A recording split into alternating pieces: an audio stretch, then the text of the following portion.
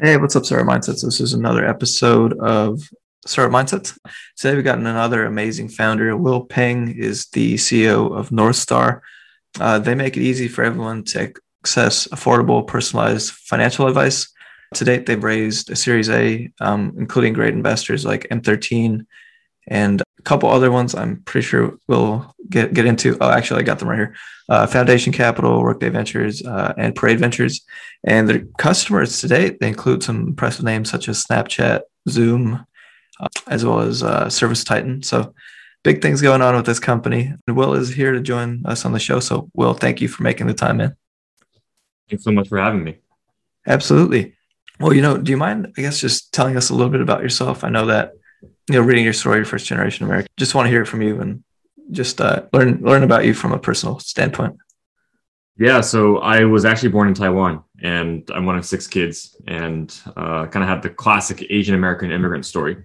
And Parents moved our family to the U.S. When I was quite young, and was lucky enough to go to a great college, but graduated with a ton of student debt, and didn't really have anybody to turn to figure out how to best pay them off. I was excited to have my first job out of college. I was living in New York City, but had $0 in my savings account, but had a retirement plan through work, choosing the right health insurance plan, had stock options.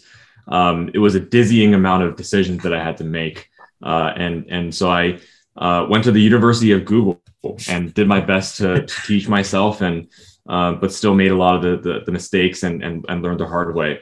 I started my career as a product designer and self-taught, and so design and building products to solve kind of personal finance problems in a completely new way is really core to my and our approach, and that's kind of forms the foundation of our mission, which is that we feel that everyone deserves access to the best financial advice to make the best decisions for themselves. Gotcha. Yeah. I mean, it just seems like such a, when we talk about personal finance for individuals, it's everyone's got their case by case basis, just, different financial goals everyone has. I mean, I guess for myself, and I guess traditionally what we're taught as kids is, you want to be on a route to buying a home or, just financially stable, where you got a backup plan and all that. Well, with Northstar, with what you got right here, I just want to know, like, how do you enable not only the employers to provide this tool to their employees, but like, how does it work? Say I work at Zoom or something, and I'm, needing to understand my pay package or whatever. And they put me in touch with Northstar. Can you walk me through like how that goes? Yeah, so we really love working with employers. So at Northstar, we primarily partner with employers to offer access to both financial advisors, certified financial planners, tax advisors, investment advisors, as well as a number of self-service tools, an app to manage your finances, your budget, receive your financial plan, and kind of make progress towards your goals. So it's kind of the best of both worlds. You have the empathy and emotional support and kind of in-depth analysis and understanding of real human financial advisors, but also the scalability and analysis of technology.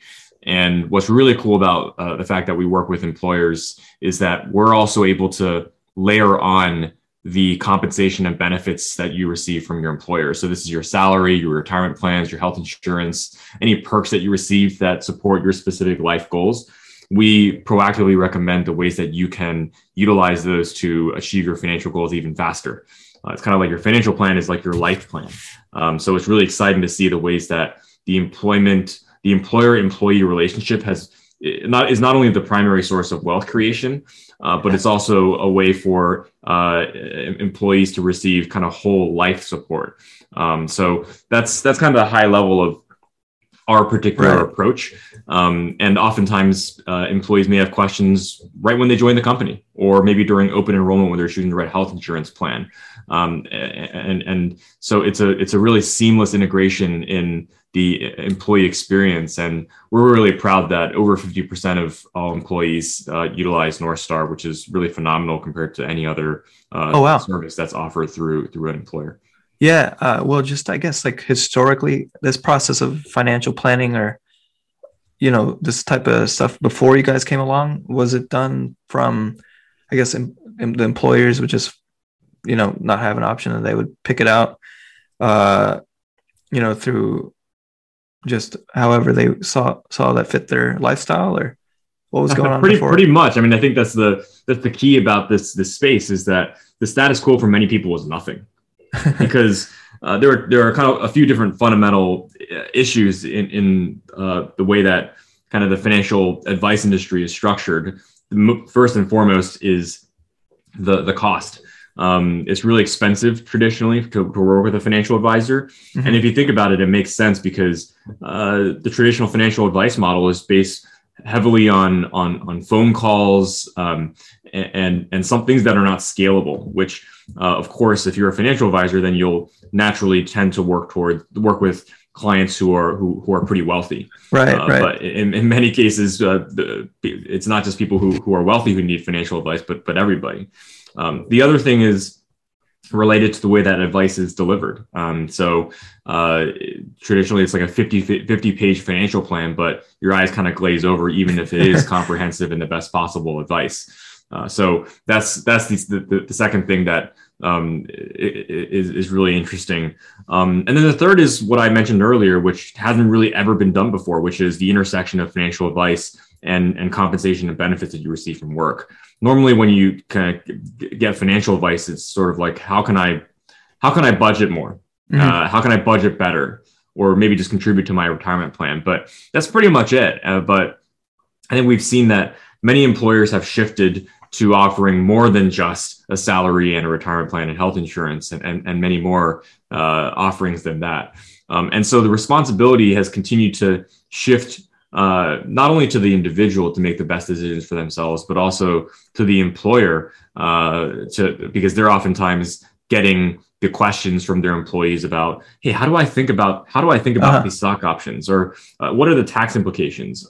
Or we've also heard many stories about maybe a VP of engineering. There's an engineer on their team who asked them, hey, should I buy a house?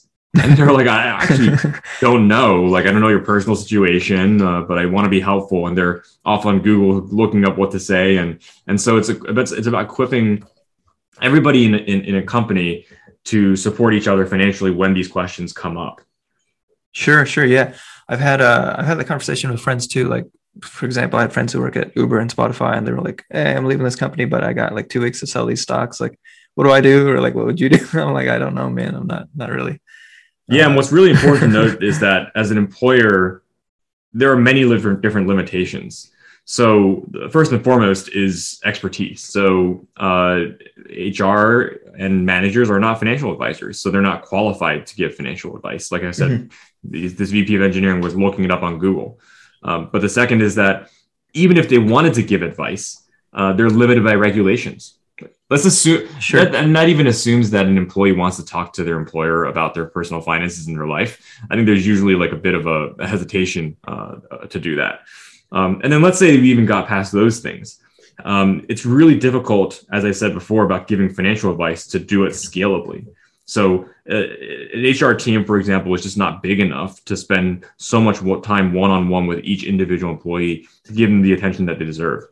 Gotcha. So what we've created as a service is something that is a true partner to the employer, to be able to, the employer can basically say, hey, go work with North Star. You can work one-on-one with an advisor that you're paired with. It's not a call center, who can really understand your situation, where we focus on diversity and equity and inclusion, so that you can work with somebody who maybe comes from a similar background as you. But not only that, they are familiar with our compensation and benefits plans, so that it's not going to be a back and forth where a question comes back to the employer and then they have to say, go back to your financial advisor. So it's a really natural relationship that we've built in this channel. I see. Yeah, I got a question here. Like, how do you, I guess, have a financial advisor ready to service these employees? Like, how do you, I guess, match one, or do you hire internally financial advisors to specifically do the job for the employees, or how does that go? Yeah, we have both. We have a full team of financial advisors, both in-house, full-time on our team, as well as in our network of advisors. And this is really great because it's kind of like you think about it as uh, the healthcare model. You have your primary care physician, who's the first person that you go to, and then as you need specialist advice, whether it be tax advice or investment advice or compensation and benefits advice, you can also work with somebody at North Star on that. And that's really important to note, is that the intersection of those different types of advice is really important, rather than having to go to a bunch of different advisors. Yeah, no, I think, even with for anyone, not necessarily they have to be an employee at a big company or anything, definitely thinks about their finances in their own ways. And I think with your guys' product and technology, you guys are giving them more flexibility and more like options in terms of how to start with managing their money and knowing their compensation packages and looking at their wealth from a point of view that's really important. So kudos to you guys. Want to just know, like, I guess a business person wants to ask, like, like how does North Star make their money back, or what's the kind of the business plan here that you guys want to create? Because I think, like, when somebody wants to, I guess, go after this market, like I think like maybe like an app like Mint, or like a personal finance app was what's been traditionally seen, but you guys definitely have a personalized approach with people involved, and you know real employees. Actually, there's work involved. I mean, there's stuff going on, and I think that's cool. But just like, what's the business plan with, or how does North Star make money? Simply. Yeah, it's a great question, and something that we're really being really thoughtful about. The way that we make money, the only way that we make money is a subscription fee that the employer pays us. And there are a few different key differences here. First and foremost is, as we've been talking about, the idea of access. So traditionally, financial advisors are incredibly expensive, and individuals oftentimes can't pay for that out of pocket. And so when the employer pays it, and also we've reduced the price of it down to $5 to $10 per employee per month. It's a pretty phenomenal deal, and we're able to do that because of the technology that we've built to allow our financial advisors to not only scale their time, but also provide a more in-depth quality of service. So often, historically, if you could only choose one or the other. So if you want to be scalable, then you end up with something that's really basic and generic. And if you want something that's really in-depth, it can't be scalable. It's going to be really expensive. So with North Star, we've built a product from the ground up, a service from the ground up that can actually provide both of those. And on top of that, when the employer is paying, an employee is free to the employee, that really creates a truly accessible product that supports our mission. The second thing that's really important to note here is that this is the only way that we make money, and it's really important to understand, especially in the financial services industry, how companies make money.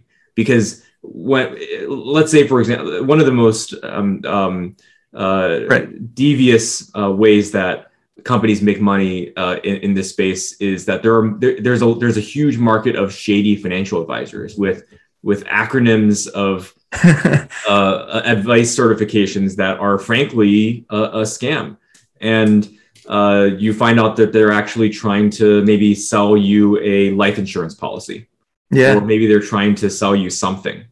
And when you follow the money, you understand why they're giving you financial advice, but disguised as an unbiased financial plan. So it's really important to us that we don't create any incentives. We don't take any money from referring products, recommending products. The other kind of, and so that's kind of the financial advice industry. And then the other thing related to kind of consumer fintech, like budgeting apps, is that the predominant business model for these apps has been a free product upfront, but they make money by either selling your data or making money from kind of affiliate and referral programs. And similarly, I think that's why a lot of these products feel like billboards, because they are. They get paid whenever somebody signs up for a product. So it's a fundamentally different model where I think a lot of these products are free at the top of the funnel. So they have high volume, but very low conversion rates because they make money on these kind of low customization recommendations. Whereas for us, it's a much more of a personalized approach where every recommendation that we make has a much higher conversion rate to using that, because the actual individual signing up for that, because underlying all of this is trust, and trust is earned. Trust is not something that you can assume that you have, and it's something that you can lose immediately. So when we think about pricing, it's not just about how do we build a successful business, but it's about how do we build a long-term business that is completely aligned with the employee and the individual, because that's how we build a generational company. Oh yeah, that sounds like a really great go-to-market. I think it's pretty incredible. One thing I want to ask, or one thing that I noticed, kind of just looking around the company website and my own thoughts, was North Star can actually help like startups or whoever you guys work with in what's it called, have higher employee retainment. I'm thinking just since in Silicon Valley, a lot of people change jobs or job hop like every year or so. It's kind of crazy. But with North Star and how you guys offer the service, and I mean, employees are happier, right, when they have financial wellness, as you guys call it. Do you see that the employers are having less turnover because or do you see in the future that this could lead to less turnover? And what do you think is the personal value for the companies who use you guys' product or service, just since yeah, that's exactly right. The employers that we work with really love how we can help them attract and retain the top talent, because their compensation and benefits are one of the biggest expenditures and they do it because they want to attract and retain the top talent in addition to supporting their employees holistically. One of the biggest challenges that they face, though, is that even though they spend a lot of money here and be really thoughtful around supporting specific life stages, for example, maybe they want to support families really well. So they put together a package that has great health insurance and great kind of family support benefits, as an example. But they really struggle with communicating the value of that to their employees. As you were saying, like employees, oftentimes the average tenure at a company these days is quite low. Yeah. And a lot of that is in my opinion, because of employees only see a higher salary as a way to achieve their financial goals. But the reality is that there are many perhaps non-cash value benefits that can make a significant difference in people's lives. For example, like Snap, as you mentioned, is one of our clients, and they offer a significant reimbursement for adoption and surrogacy. I know infertility is a big challenge for many couples and many families these days, and not talked about enough. And so it's really incredible the ways that they're supporting new families. Sure. And if you didn't know about that, and you just went and searched for a job with an incrementally higher salary, then you would probably actually be worse off. So it's about finding ways to highlight and communicate those benefits, but also more importantly, create a personalized plan based on people's goals. And so we are seeing a much better not only candidate acceptance rate with our clients, but also lower turnover as a result of working with North Star. That's awesome. Yeah, I had to ask, like, what was it like landing a big customer like Zoom, right? Like with startups, you guys are a startup, right? So it's like kind of hard. I mean, I'd assume like for anyone who has like a big idea, and I guess a lot of the listeners for the podcast are like young entrepreneurs. When it comes to landing a big customer like Zoom or Snap, or any ones that you previously mentioned earlier, do you approach, I guess, like a big deal like that in a different, or does the team look at that differently in terms of like closing that sale, just since or closing that partnership, just since it's such a like a big accomplishment from the outside looking in. Just wondering, like you as an operator, like how do you see landing a top customer, or what's your like attitude or mindset for that? Yeah, I mean, especially with Zoom and Snap, we were truly a startup at that point. We're still a startup, but they were our largest customers to date. And it was an incredible validation of the vision that we were pitching and the mission that we have. And at the time, I felt this way, but especially in hindsight, I have an incredible amount of appreciation for them for taking a bet on us. And it's been awesome and I've spoken to both of them recently, and it's been awesome to now look back and say, hey, like, it's kind of crazy that you took a bet on us, but it's awesome that we've been able to follow through with everything that we've promised and more. And we approached everything with a ton of professionalism, but also being upfront with the fact that we're a startup. You're getting a fundamentally different product than the status quo.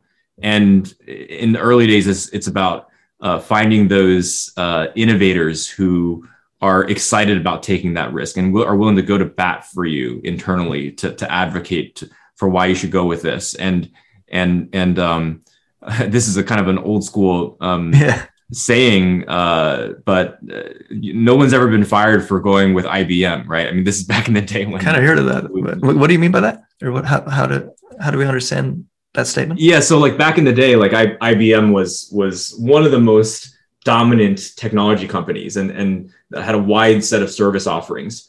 And so when you're deciding which vendor to go with, you'd rather go with the safe option, even though it's not particularly exciting, but it's known, rather than going with the innovator. So there's a book called Crossing the Chasm, actually, Crossing the Chasm, where it talks about this idea of the diffusion of innovation and about how you want to find those innovators and those early adopters initially, who will believe in this and are willing to take a risk on this. And it's interesting, even today, as we are, even after we've established kind of the product market fit of our particular approach, about how financial wellness is more than just another perk, but rather than something that is foundational to the employee experience. It's still important to understand, like what type of customer are we talking to here? If somebody's kind of a laggard, to continue to use the term in that framework, then maybe let's just keep in touch, right? But it's about finding those innovators who will believe in you in the early days. Right. Yeah. I think when I was a venture cap, when I was in VC, like the startups we would talk to, they would try to launch a pilot, or when they were going up the ladder in terms of who they're selling to.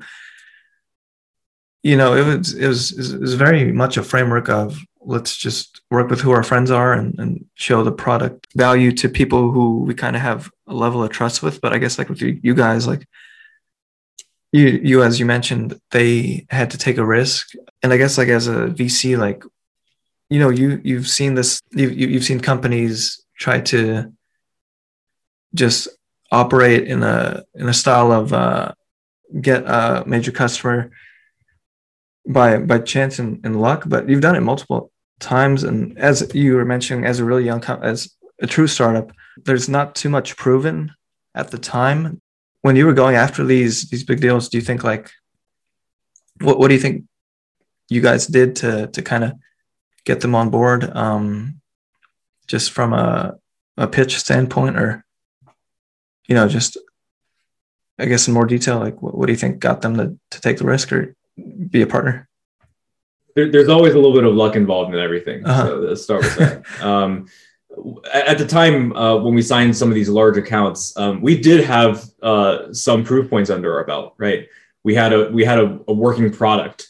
We had earlier customers who were smaller. So Zoom and Snap were not our first customers, but they were at the time our largest customers. They no longer are, but at the time they were our largest customers. So we started somewhere, right? I mean, when you talk about like the diffusion of innovation, like even before innovators, right? Like you kind of have friends and family almost, right? One of our actual first customer was a 100-person startup introduced to us by one of our pre-seed investors. So we shared an investor, and that founder has since gone on to be one of my best friends. Nice. But at the time, like I met with him, and he was like, "Wow, I love your mission. Let's do it." It was a CEO, it was a small enough company, and he just said, "Let's do it." And it was people like that who took a bet on us. And so like you kind of iteratively build up from there. I mean, you can kind of be systematic about it as well, which is like, and I'd imagine you can be systematic about the different risks that you're looking to solve for. So just like how you as a founder are thinking of what you need to think about the staging out of risks and prioritization of risks, where you need to focus on, for example, like the very early days, like, does the product even work, let alone people will buy it? So does the product work? And are you focusing on like that one specific need? And then the next level up is, are people willing to buy it and pay for it? Or even before that, are people willing to use it, right? So does the product work? Are people going to use it? And then are people willing to pay for it? And then beyond that is, are people willing to pay are a lot of people willing to pay for it?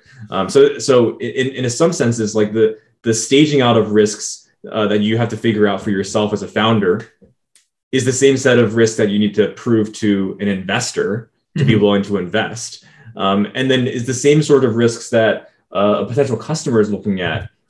So obviously a larger enterprise is more risk averse. They can't afford to launch something that is not good, or the product doesn't work, or people won't use it, or people aren't willing to pay for it, right? But if you iteratively prove out to that point that you solve for all those things, then by the time we get to Zoom, they're like, okay, like this is a reasonable risk that I'm willing to take on, because the value I'm seeing here is so different from what I can see from the status quo. No, that's a really valid, incredible point.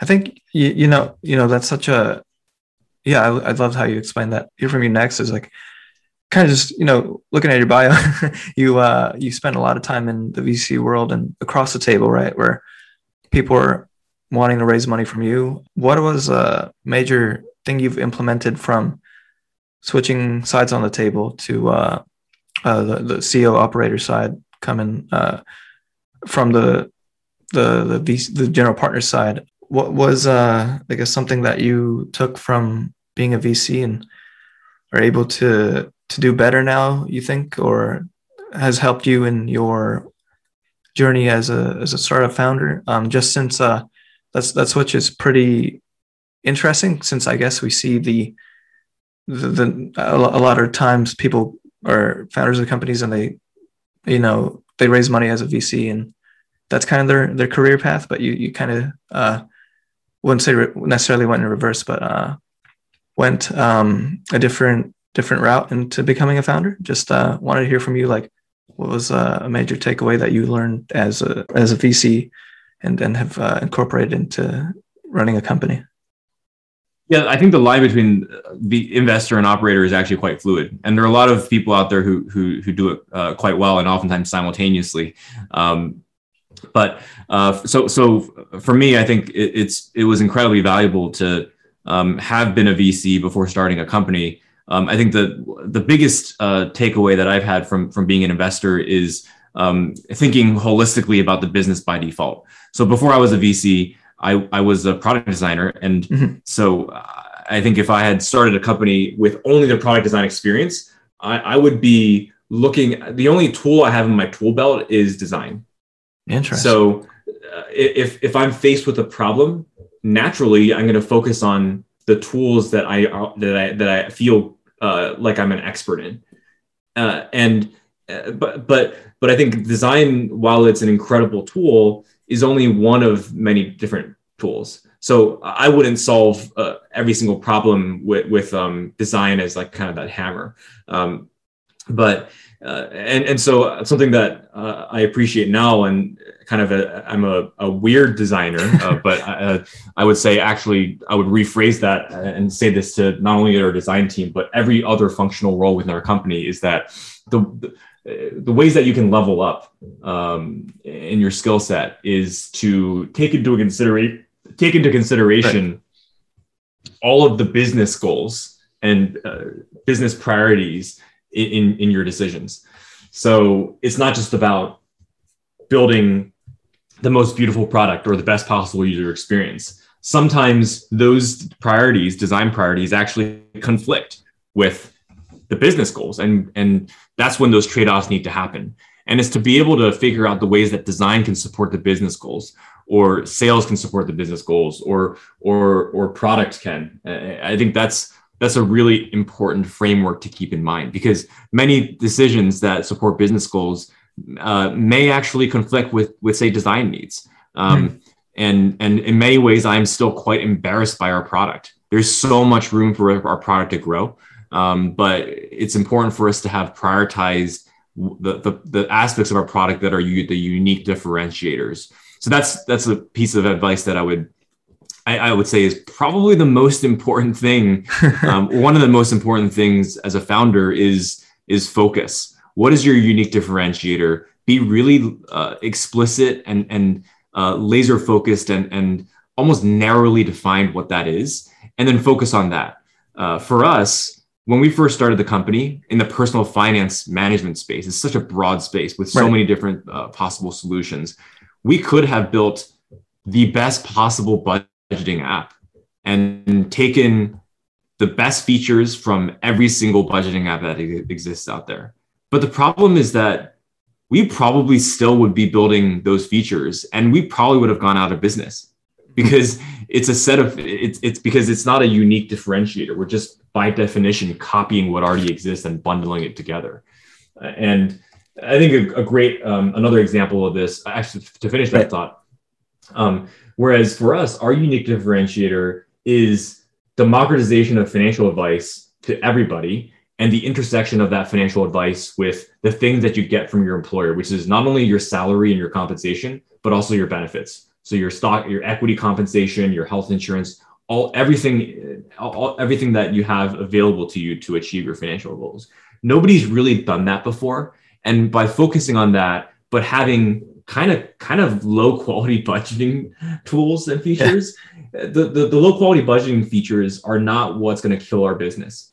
Not building something that's a unique differentiator is what's going to kill our business. So another example of this is actually with Instagram. This is kind of a famous story at this point, but the first product they built was actually trying to copy a bunch of features from Flickr.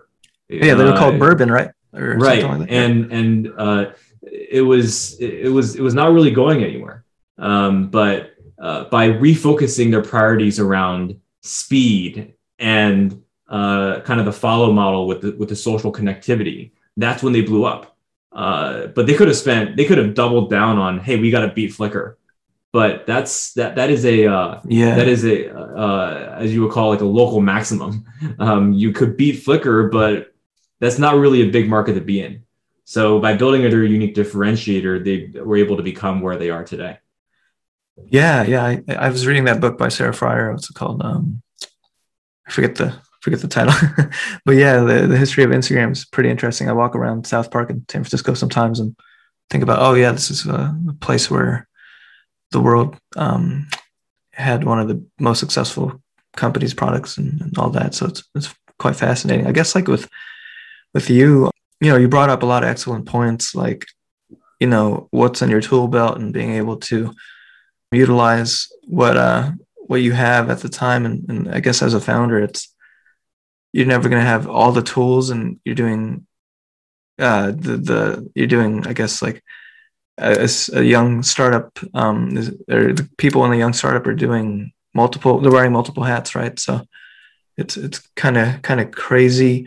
And I guess like one thing I want to share is like from the VC community or the VC peers that I have, it seems like they don't fully experience this wearing multiple hats thing, since it's kind of, VCs sit at the table and do look at the financials, and they assess the future potential of a company. But for you, Will, when it came to doing stuff like wearing multiple hats, like working or understanding marketing instead of or doing marketing, right, or like managing marketing and managing all the different aspects of a business, how did you do your time management, or how did you approach that challenge? Just since it's something that founders the age old question of time management. It's not something that it's something that I continue to work on, and I wouldn't say that I've solved it by any means. And just because the framework doesn't mean you actually follow through with it. It's so easy to just work on what's in front of you, or what's most recent, or what feels the most urgent. But I think it's really important to oftentimes pick your head up and think about that kind of risk framework that I was talking about before. And especially in the early days as a designer, I think I still fought this, which is that in the early days as a designer, I would tend towards, hey, like maybe I should redesign the product. And I spent, in hindsight, maybe a little bit too much time on the nitty gritty of the user experience, but instead I need to be spending more time with customers. And so like, I think spending more time with customers is really important because that's the real feedback that you're going to get. And I would say that's actually what's helped us iterate to such a unique model. It wasn't just that I sat around and thought about it really hard.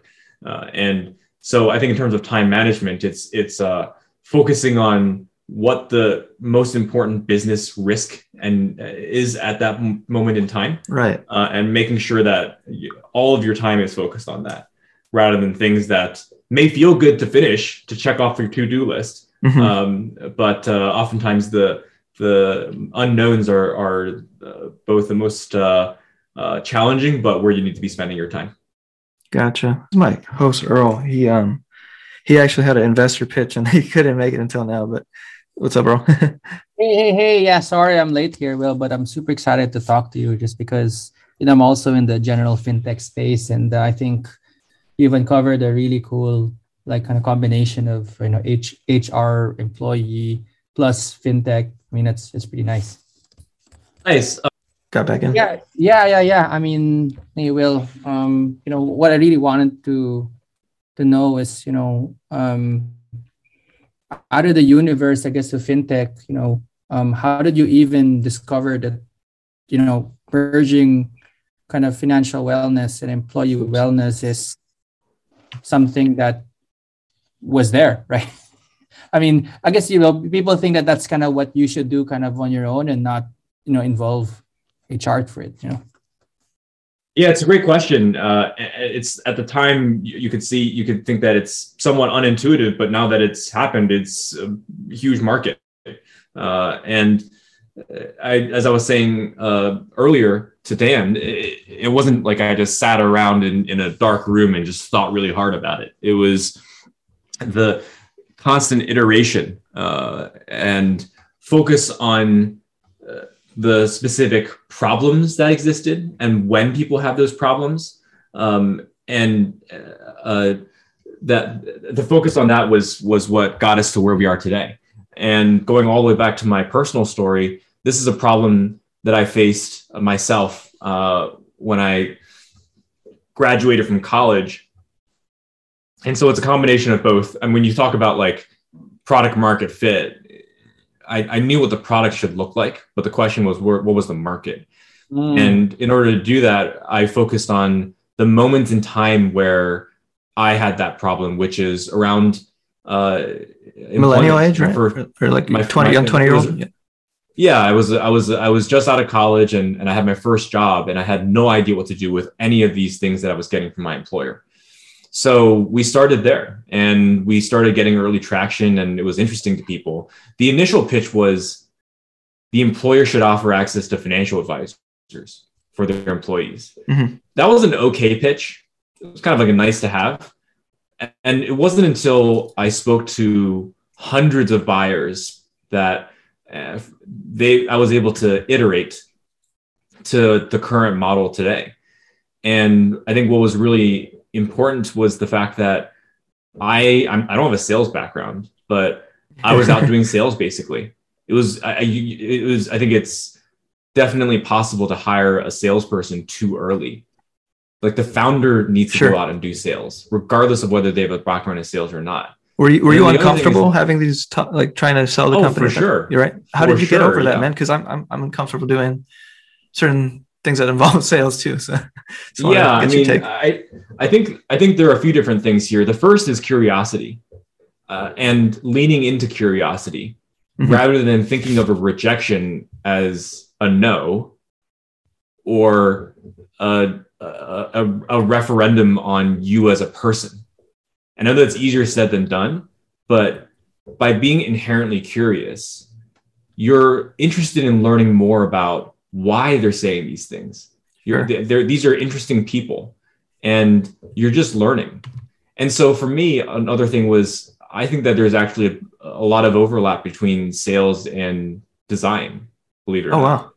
Because I think at the core of really good design is an understanding of your customer. Right. You don't want to sit around in a dark room and design something, this beautiful product that nobody uses. So it's really important as a designer to be talking to your customers constantly. And I've done user research before. You don't think of it as sales, but I've done user research before. And so if you approach it that way, what I was saying was like, I would talk to a customer or prospect and they would say, I don't want this. Sometimes they'd be really mean about it. And I would go and cry into my pillow for it. But then I would turn around and be like, that's actually pretty interesting. And I would design an updated design or prototype or deck. And I would go back to them and say, hey, what about this? And it was that constant iteration and feedback loops that, and we continue to still need to do at this stage of our business to understand and build something that people really want. So I would do your best not to think about no in sales as a no forever. Some of our best customers were initial no's. Mm-hmm. Wow. Amazing. Yeah. I love your point you brought up there. I think I was in a VC. We had a VC come into the office one time, and Dan Rosen, the founder of Commerce Ventures, was saying it's one of his tips was to be curious. And it's hard to be curious when there's like this fear wall or this like rejection anticipation wall there. So I think, finding that balance is something we're trying to understand as well. Yeah. The other thing to note there is, and maybe you can turn rejection into a friend, is that let's say you have two choices. Mm-hmm. You could either go for it and present something to somebody and they say that they're not interested, or you could say nothing. Yeah. And they're just thinking that they're not interested. Which one would you rather have? Would you rather have the information that they're not interested? Or would you rather incorrectly think that they're interested and then build your entire business plan based on that incorrect assumption? Wow. I mean, I think this is at the core of what people say when they say fail fast.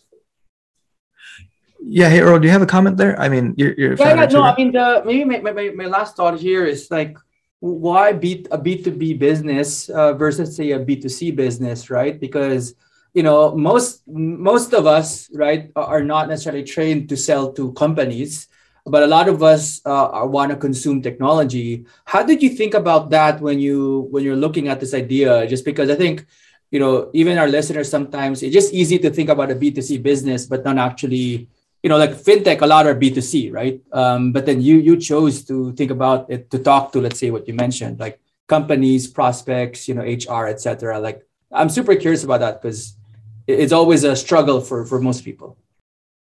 Yeah, I don't think one is better than the other. And also, I think specifically for us, I mean, the correct answer is different for every single problem. So what worked for us may not work for somebody else. But I would encourage people who are more familiar with B2C or maybe are more familiar with B2C because they don't have experience with sales, to not immediately roll out B2B because it's unknown. I think oftentimes what's unknown is scary because it's unknown, not because it's harder. So quickly validating who's a buyer, who's willing to buy is going to be really important so like the part of our story that is really interesting is that we did explore B2C. But what we found is that you run into challenges that you see in the consumer fintech space, which is the problem of the vitamin versus painkiller problem. Like, when do people have a specific problem? When do people need financial advice? And when are people willing to pay for it? And how many people are willing to pay for it? And so when faced with those challenges, while it may be perceived as easier to sit in your office and go buy some Facebook ads and search engine ads and see the traffic come in, what we found is actually to be a much more elegant model is our current model is actually, even though it's B2B, is actually B2B2C. So it actually makes it a little bit harder for us because we really have two customers. One of them is the buyer and one of them is the user. But with B2B2C models, if you can pull it off, you have a really resilient model. So that's kind of where we ended up. But I think if I were to extrapolate to broader advice, I would say not to be afraid of a particular distribution channel just because you haven't done it before. Yeah, no, that's incredible. I think it's actually kind of motivating too, just in terms of conversations we have here and figuring out like how to do something you've never done before. It's incredible to hear what you guys have done and are continuing to do. So definitely that. We do have a couple of last standard questions here. Yeah, sure. And maybe I'll take a crack on that. So, our listeners really love this question, but I'll pose it to you. If you had to give advice to your 20-year-old self, knowing what you know now, what would you tell yourself? Yeah, I mean, it's kind of related to everything that we've been talking about just now, which is that you deserve to be there. I think so much especially if you're doing something that I've never done before. This is kind of a different version of like the fake it till you make it. Yeah. But especially if you don't come from a privileged background, sometimes you question, am I even doing the right thing here? And especially failures, right? You have farther to fall. But you deserve to be there, and don't let that prevent you from reaching out cold to that person or going for it, right? I mean, yeah. And so I myself have faced sometimes the paralysis of like they'll never respond to me, but some of my best contacts have been from cold emails. So obviously that takes forms other than cold emails, but you kind of have to go for it. I love it. And maybe, if you had to explain your startup mindset in 1 to 2 sentences, and how would you summarize that? Startup mindset.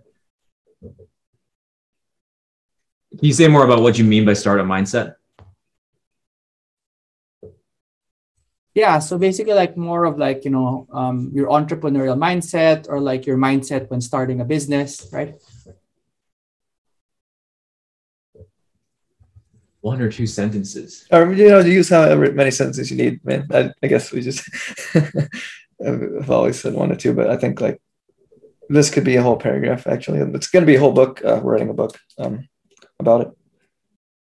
Yeah, I would just reiterate everything that I've said so far on this podcast, which is be inherently curious and seek out the truth.